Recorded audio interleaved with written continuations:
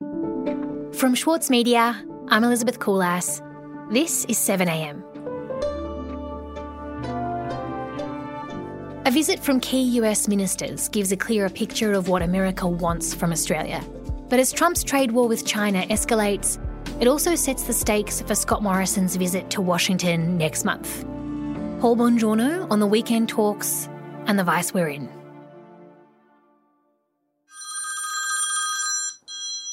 Is that you, Elizabeth? Hi, Paul. How are you? How's your week been? Well, I mean, it's been an interesting week. There's no doubt that with Parliament there and with the visiting American Secretary of State and Defence Secretary and the whole issue of China and the trade war is a pause for thought for all of us. I think it's a very important AUSMIN meeting, and it's going to be a great pleasure to host Secretary Pompeo and, of course, newly confirmed Secretary of Defence Dr Mark Esper in Sydney. These face-to-face meetings give us a unique chance to actually sit down and get into the nitty-gritty of the issues that we work on together constantly. Well, Mike Pompeo was here for the Australia-United States ministerial consultation. As is the way of it with these things, that's called AUSMIN. We save breath by putting all that in one word. Let's start with Mike Pompeo, the US Secretary of State.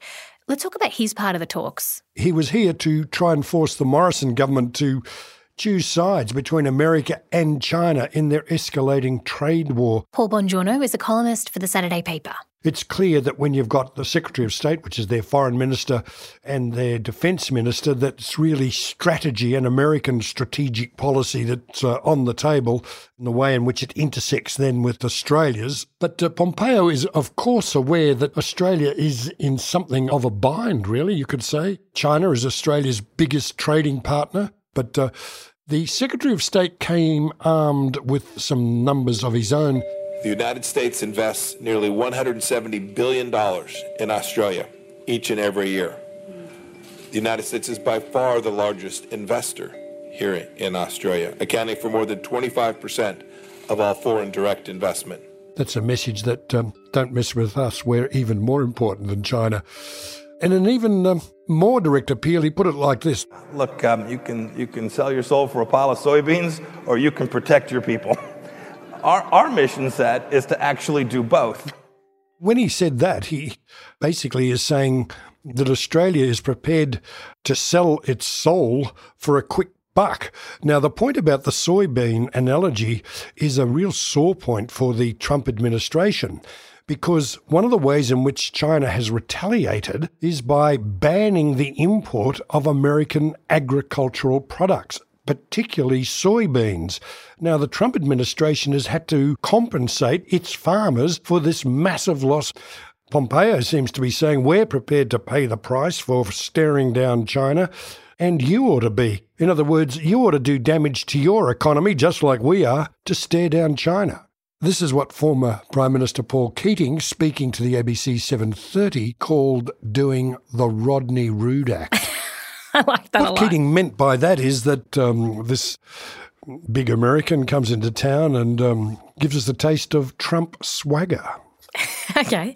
And how did our own government respond to that criticism from Pompeo? Well, at the joint news conference, Foreign Minister Marise Payne repeated the formula used by Prime Minister Morrison at the Osaka G20 in July, that in terms of regional engagement, we see China as a vitally important, and wait for this word, partner for Australia. Now, on RN Breakfast the next day, Defence Minister Linda Reynolds said much the same thing. For Australia, she says it's not a matter of choice between the United States and China. And remember, Pompeo and Esper, the Defence Secretary, they were here to say to Australia, you've got to make a choice.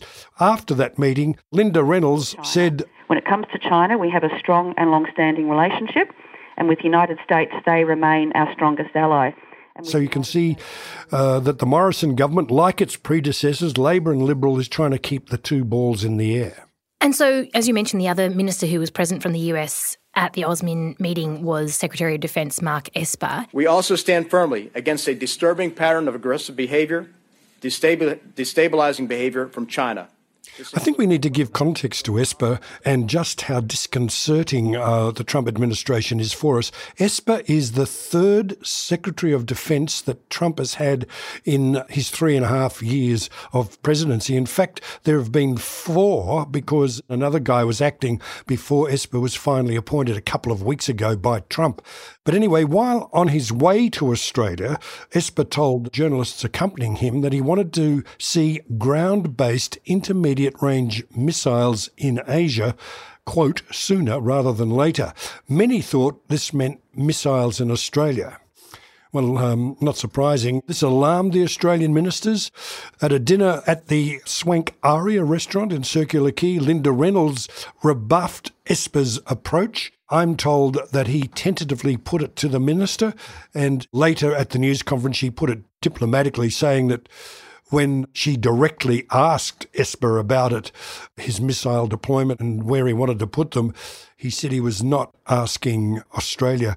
Morrison was even more emphatic the next day, saying that deploying the missiles here was not something the government would consider. And how do you think the Americans set off back home? What was the tenor of the engagement as they left?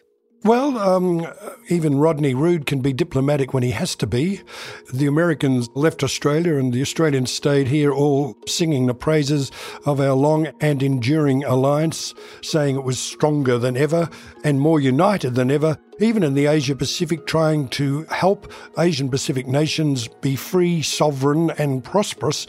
And Australia, to this point of time, says that China's got a part to play in that. It's there that we differ. We'll be right back. As a 7am listener, you value the story behind the headlines. That's why you should read Post, a free daily newsletter bringing you the top 5 news stories of the day, summarising each of their key points. Sign up today at thesaturdaypaper.com.au/newsletters. For Sloane Crosley, writing about the loss of a friend may not have provided catharsis, but it did allow for the possibility of a better ending. Like, you have this amazing meal that's this friendship, and then you have a really, really, really, really bad dessert with shards of glass in it. And then, the book is those little chunks of chocolate that come with the bill. I'm Michael Williams. Join me for this week's episode of Read This as I talk to Sloane Crosley about her latest, Grief is for People. Listen wherever you get your podcasts. Paul, the US Secretary of State and the Secretary of Defence were both in Sydney at the weekend for these AUSMIN talks. The Morrison government avoided being wedged on China, but was alarmed by the prospect of basing intermediate-range missiles here. What concessions did we make to our allies in America? Well, Morrison said he was carefully considering another US request, and that is to join it in keeping oil tankers safe from Iranian interception and seizure through the Strait of Hormuz. That strait is one of the busiest oil waterways in the world. Prime Minister insists the request is about freedom of navigation, and he says it's separate from Trump's inflaming of the situation in the Middle East. Given that context, former Army Chief Peter Lay warned that the US should do more talking before Australia starts putting our warships in and around the Strait of Hormuz. And he said, we've got plenty of things to do back here in our region. Hugh White advised both the Hawke and Howard governments on defence and strategic matters. He said Australia would sooner commit to action in the Middle East than risk provoking China in the Asia-Pacific. He says he calls it a ploy to keep Washington on side. That means that we then don't have to be perceived to be so bellicose towards China in China's area of the world. And how is Morrison handling that side of the relationship, the China side of the relationship? Well, Morrison is trying to shape the sort of accommodation achieved by previous Australian governments with Beijing and Washington. Beijing has been particularly frosty in recent years, especially after the way Canberra has handled the foreign interference laws. Kevin Rudd, who now heads up one of the world's most prestigious foreign policy think tanks in New York, the Asia Society Policy Institute, says that Australia doesn't have an effective China strategy. He claimed he had when he was in government. He said he did have a plan. But, the fact is that Neither Rudd nor Howard nor Hawke before him had to deal with the two giant disruptors, Xi Jinping and Donald Trump. The degree of difficulty is extraordinarily greater. This is where we can only hope that the mercurial and erratic Trump is not matched by China deciding to be just as mercurial and erratic. And Donald Trump is living up to that reputation. That's right. We're getting some new tweets now from President Trump in a tweet thread slapping additional tariffs on China. And China eats it because they have to pay it because what they do is they... Well, yes, Donald Trump announced on Twitter that he would impose more tariffs on the remaining $300 billion of goods and products coming from China into America. This was on top of the $250 billion worth of goods already tariffed at 25%. Now, Trump had been provoked by China's decision to stop buying millions of dollars worth of American agricultural products. It retaliated to Trump's threat by devaluing the currency. So it took about a week for the escalation to ramp up as dramatically as it did. But it also had an effect here once it had in fact ramped up. Well, look, you can't have the world's two giant trading nations battering each other and it doesn't have effect on world trade generally. It spooked financial markets. There was what some commentators described as carnage on markets around the world. On Tuesday, the Australian dollar plunged to a 10-year low. $86 billion was wiped off the value of Australia's biggest companies in 2 days. And what is our own Reserve Bank saying here in response to that situation, to the global economic situation? Well, the Reserve Bank, as you know, the board meets every first Tuesday on the month. And on this Tuesday, it indicated that further interest rate cuts were on the cards in the months ahead. And importantly, it downgraded its own forecast for jobs and growth. Treasurer Josh Frydenberg rushed into the media to say there's no need to panic. He told ABC Radio, we shouldn't overreact to these developments, but we should recognise that China's currency moves and the increase in US tariffs are an unwanted escalation. So Frydenberg wasn't trying to hide the reality here, but he was trying to play down its impact. Federal Cabinet, in fact, discussed the situation on Tuesday. They did so in the context of their very big promise to deliver a budget surplus next year. So what does all this mean for Morrison's trip to the US next month? Well, Morrison's been invited to Washington and he's going to be schmoozed in a very big way. Trump has already signalled that all the bells and whistles of a state visit will be there. Something to behold. I've seen one of these. Bob Hawke was feted with the drum and fife band in the costumes of the Boston Tea Party. They'll be there to pipe him in, and there'll be an amazing formal dinner and, of course, talks.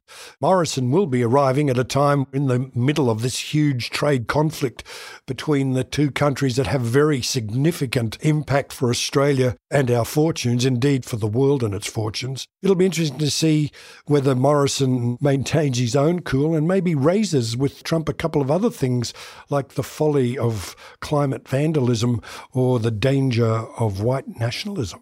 Paul, in your mind, what does a successful visit for Morrison look like? If he comes away from the US, with anything, what would be the best outcome? Well, if he comes away from the US with Donald Trump saying that we're great allies and great allies can agree to differ, that'd be a very successful visit, I think.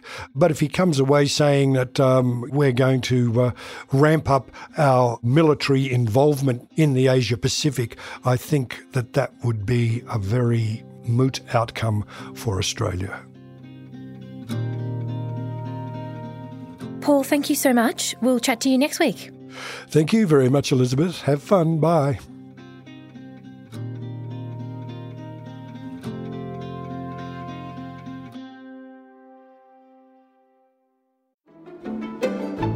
Join Richard Tognetti and the ACO for a bold and intrepid 2022. Featuring a live national concert season, their acclaimed on-demand film series ACO's Studio Casts, and exciting programs from their new home in Sydney's Walsh Bay.